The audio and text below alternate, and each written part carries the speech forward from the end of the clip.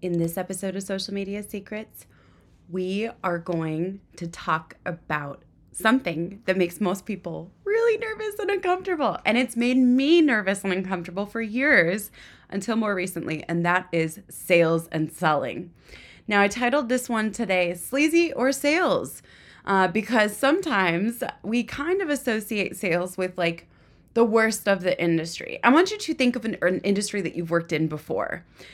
And, I've worked in the restaurant industry. I've worked in the beauty and hair industry. I've worked in the franchising industry. I haven't worked in too many different industries. I worked in the fast food industry. I'm making it sound all fancy. I worked at Taco Bell. But what's so neat is in each and every single industry, there are really, really great examples of how to do things well and how to care and how to do it naturally.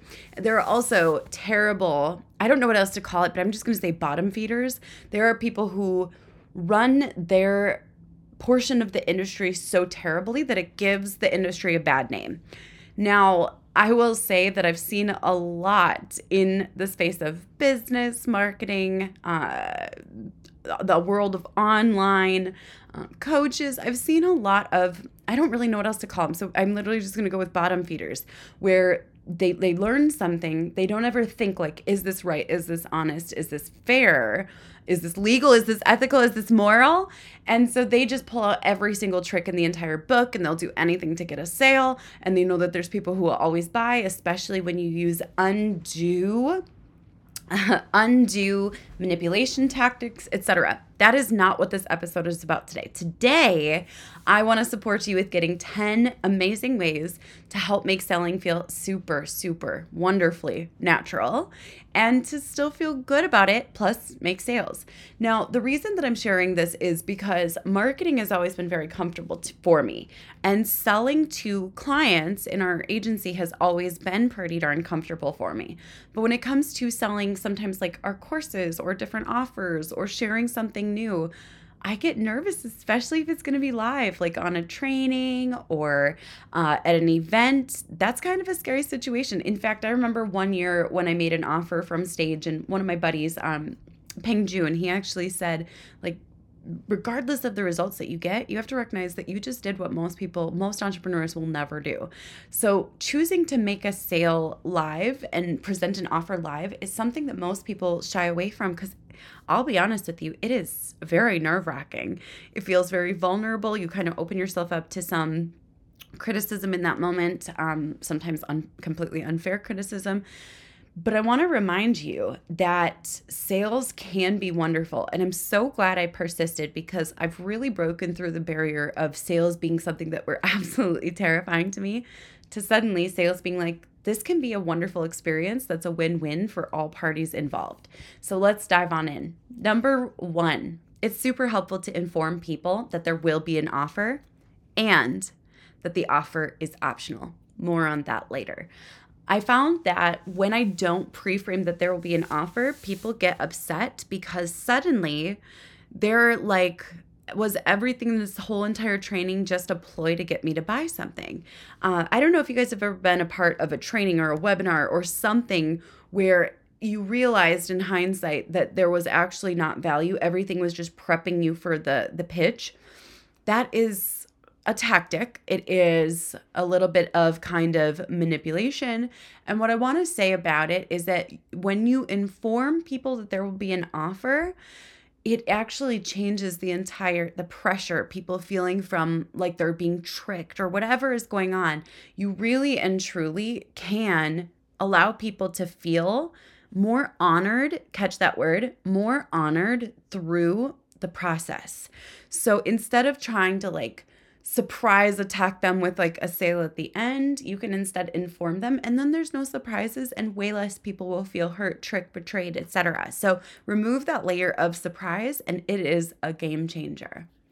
Number two, I also really like to tell people and make it clear when I'm making the offer that you can leave. Like, it's totally okay to leave. So I learned this one from Russell Brunson. He says, is it okay if I make an offer? And most people will say yes or sure or whatever. That's awesome. That is permission-based selling. You're getting permission to sell. You don't need permission to sell, but my goodness, does it really help the whole process and make you feel so much better. And occasionally someone will say no. And I'll say, okay, if you're not all right with it, now would be a good time to leave, because that's where we're going. The third thing that I want to share, and this is super helpful, is that you don't have to trick people in order to sell. This is a big one, and I really truly believe this. There are several different ways that I see this one, because sometimes people feel the need to like trick people or share like there's all these secrets, like secret number one leads to still another ambiguous secret, and then that secret's answer is only revealed in the offer or whatever. You don't have to do that. You don't have to hold back information, which I'll talk about in a moment.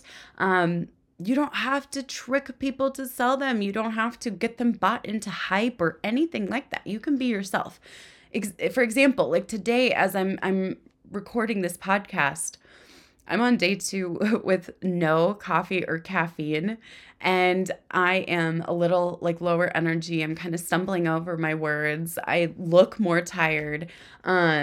I would still do a training today and it would be awesome. And I'd say straight up, like, I'm a little lower energy today, but I'm still going to bring value and I'm excited. You can just be yourself. You can be honest. You can be transparent. People will ask me questions like, have you actually made any money as a freelancer? And I'm like, I'm happy to share some of my ballpark numbers. Like, you can honestly just have fun with it. Be yourself. Number 4, this is one of my absolute favorites. And I didn't learn this one from anyone. I just went with my heart and it felt so right. And it changed the game completely. So after I share with people that I'm going to make an offer, I actually reassure people that they still have value, even if they never buy a single thing from me. So I make it super clear, and I actually ask people to agree if they feel it. Like, if you feel it, drop a yes in the chat. And so I'll say it like this. I want to remind you, even if you never buy a single thing from me, you are always welcome to join my free trainings. I value you and I'm rooting for you. You don't have to buy anything from me in order for me to be rooting for you endlessly. So just keep that in mind. Do you guys understand that? Drop a yes. Pretty cool, right? It's one of my favorite things because it removes a layer of shame. I actually once heard someone say recently, they said, you have to be careful to not remove shame before a sale, because if you remove shame, it's going to actually remove a huge mechanism in the sales process. And I was like, I actually think the exact opposite is true. I actually believe that being someone who's willing to say, hey, listen, I might technically get less sales for this, but I'm going to remove some shame, because the truth is this is something you need to know. Like this, I value you hearing this and knowing this and experiencing transformation more than I value the potential sale that you could make at the end of this. And so I want to just remind you that you don't have to shame people. You don't have to go by anyone else's book. You can totally change the different levers that you use. For example, I replace relying on shame and guilt with giving people as much freedom and transparent information as humanly possible on my trainings. And you know what I have to say? I love our sales conversion numbers. To give a little context before I go any further, because this is important. In the past, I used to close somewhere between 0 and 5%. And it's not all about the numbers, but sometimes the numbers are helpful indications of where progress is going. So I used to close somewhere between 0 and 5%. I finished so many offers with 0% in the past. Sometimes it would be 1%. Sometimes we'd get to 3%. I'd be really satisfied with that progress. And today, we haven't actually even seen 5% in probably almost a year. So we close pretty consistently between 7 and 15%, with some of our offers closing at 20 to 22%. Not everyone, those are outliers. And I want to share that because growth is something that happens over time. And I used to think if I didn't listen to every single thing that all of the sales gurus said, that I wouldn't get great results. But there is not a human alive that can argue with the numbers that we get now. And so I'm going to continually, I use the numbers to remind myself, to trust myself. And I want to encourage you to do the same thing. If something feels icky, don't do it. If something feels misaligned with your morals or your core beliefs, you don't have to. You can find a way to make selling just feel like this wonderful process. And I'll keep talking about the different levers that you can use. Isn't this kind of a cool topic? I like talking about this because it used to be so scary and so intimidating to me. All right, number 5. Now, this one's nuanced, okay? This is an importantly nuanced one. And what I mean by that is this is one of those things where if you ask me a question about it, I would say it depends, okay? So I personally like to imagine the training as 2 separate sections. Technically, there's 5, but we'll just break it into 2 for now. The actual training and the offer. And I like for both to be great experiences. So I ask myself, if I were to remove the offer, did people still get value from this training? And if the answer is yes, cool. I've earned the ability to do an offer. And the second question is, do I feel really good about this offer? And if the answer is no, then I'm not going to add it at the end of my training. Kind of a cool way to look at it, right? Now, there are some nuances. For example, there are certain ways to architect the way that you teach in order to encourage people to make a sale at the end. But you don't even have to work too much on that, as much as you work on making sure that your training is full of value and that your offer is something you can truly stand behind. Number 6. This one's really interesting. I don't know if you guys have friends or family who have ever invested into something where you found out later and in hindsight you were mortified because you were like, no, that's a scam. And you suddenly felt super protective over them. I like to imagine someone else's grandma watching my training and potentially buying my offer. And I would like to put myself in the shoes of their grandkids. Would their grandkids feel like I was trying to help them or trying to trick them and just get a sale? If they couldn't show that training and the offer to their grandkids and their grandkids say, it was an amazing training, like, yep, I can see this, and let's weigh the offer at face value, then I'm not doing something right. I always think about the people who have been taken advantage of, people like the Tinder, I can't even say that word, Tinder swindler, or even at times like Anna Delvey, that whole situation, or Anna Sorokin, or even we watched a documentary lately where it was just breaking down like how people get scammed and conned. And my biggest thought is, so many times family feels absolutely powerless, and they're like, what is my family member buying? Is this a cult? Is this a scam? Like, are they being conned? And so I like to always think, I want to make sure that this training is valuable enough and not trying to trick people, so that if someone's grandkids were to watch it, they wouldn't be like, oh, she's just trying to scam my grandma out of X, Y, and Z. I want people to say like, yep, I can see why this is full of value, and I can see that this is transparent, and I can see, etc. And then independently make the decision to buy. Number 7. I could rant on this one for hours, but I won't. If you don't know how to share value without losing your USP, it's time for a new USP, because if the only thing that you can do in your entire training is remind people that you have a secret system that just works, you don't have a business that is, I got to choose my words carefully. I don't like your business model. Relying on hiding and gatekeeping and secrets to sell is very dangerous. I wouldn't invest into anything that basically just said over and over and over again, our secret system, and that's why you need our secret system. I'd be like, but what is your secret system? And I used to chase secret systems. I don't know about you guys, but I used to always think like, there's something I'm missing. And I'd go and invest into all these programs. And I'm really grateful because I recently broke that pattern.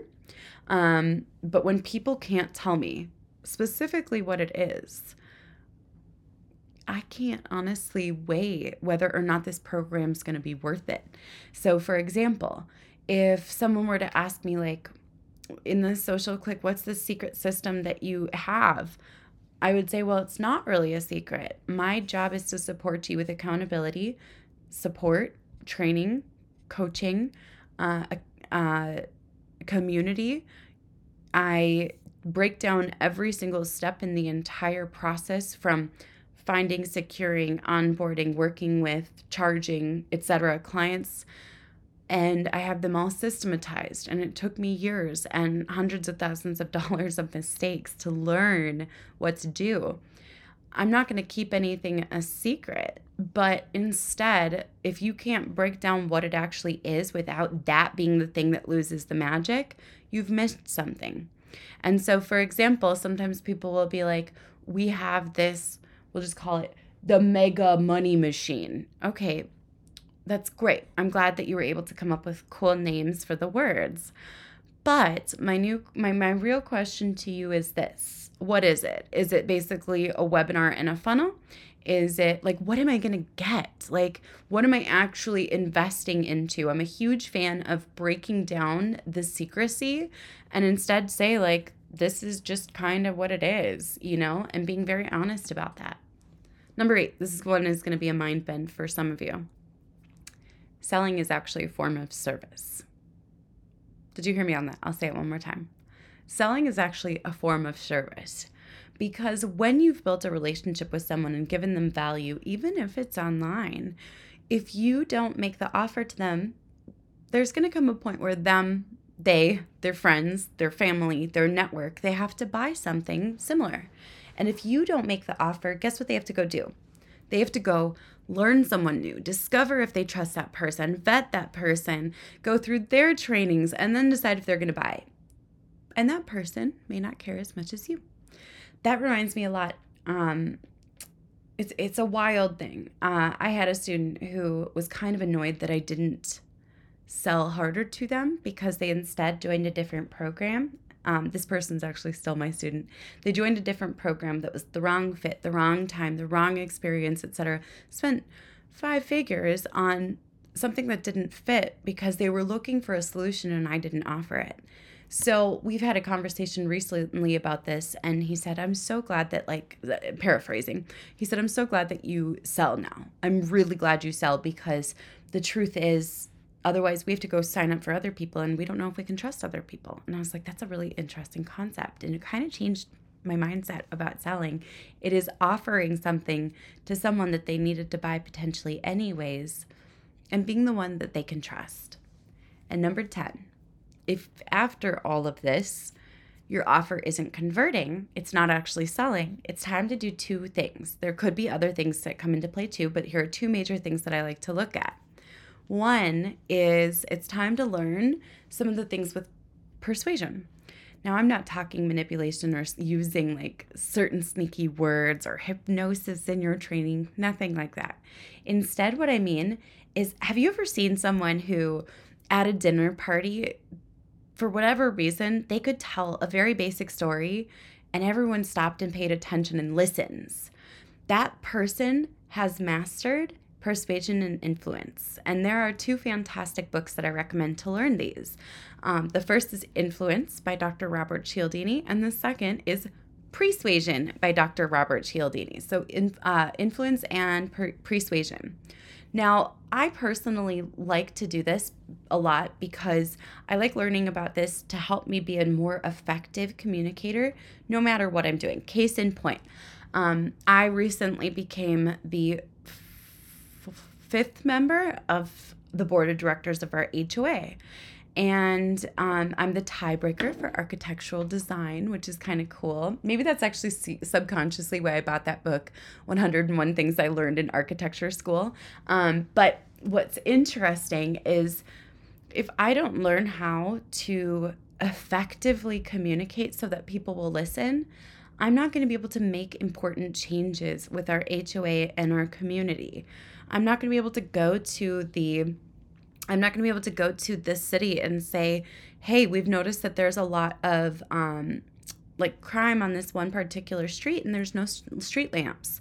If I don't learn persuasion, I can't effectively create change. And so what's interesting, sometimes I actually wish that at times I wish I could like speed up that learning process for me, because I did not start as a persuasive person with a lot of influence. Nope, I started as a homeschooled kid who just wanted people to please pay attention and talk people's ears off, and etc. So I'm still in training ground for how to become an incredibly effective communicator and learning how to persuade people from different sides of whether it's the bench or the court or the aisle, like whatever it is. That is something I want to learn. And so I sometimes imagine like I'm currently in training ground. And I think it's really neat to kind of think about it that way. I'm training for the future where this persuasion and influence is going to come in handy. And I sure hope that by the time I get into a courtroom or before the Supreme Court to stand up for the topics I'm really passionate about, I sure hope I've put in a lot of work to understand persuasion and influence and have practiced a lot. The second thing that you're going to want to look at is learning how to create an irresistible offer. The book I recommend for this is The Irresistible Offer by Mark Joyner. Fantastic book. It's great. No-brainer offers are yes. If people are able to say a lot, let me think about it, and you're not getting sales, it's also time to look at whether or not your offer is irresistible, which means it's a win-win-win-win-win-win-win when someone signs up. And number 10, we're actually selling every single day in every single situation. That goes back to where I'm learning persuasion and influence and how to communicate and help people see a point. We're selling every single day when we're meeting our kids' teachers, when we are communicating with the people in our neighborhood, when we are going to the principal of our school to talk about a rule change, when we're dating, even sometimes when we're married and want to get our way. Like, we are selling every single day in every single situation. So learning sales can actually support every single part of your life. Now, I'm going to share one little interesting added benefit about selling. You get real-time feedback when you sell live, and it is an amazing thing. At first, it's going to be painful, but it's just data. It's helping you to see whether or not you've got it figured out, and that helps me so much. It's such a great reminder. I'm not failing. I just have a few skills I got to work on in order to sell better. I hope you've enjoyed this episode of Social Media Secrets. By the way, if you want to learn more if you want to learn more from me about the social click, which I've briefly mentioned on this podcast, but we go really deep into the sales process. We go deep into how it is that you can secure high ticket clients, how you can bring a level of clarity and certainty to a client that makes them say, I see the difference between this person's offerings and every other social media manager or freelancer's offerings on the market. If you want to learn more about that, go to www.thesocialclick.com and feel free to apply. I will catch you guys in the next episode. Bye for now.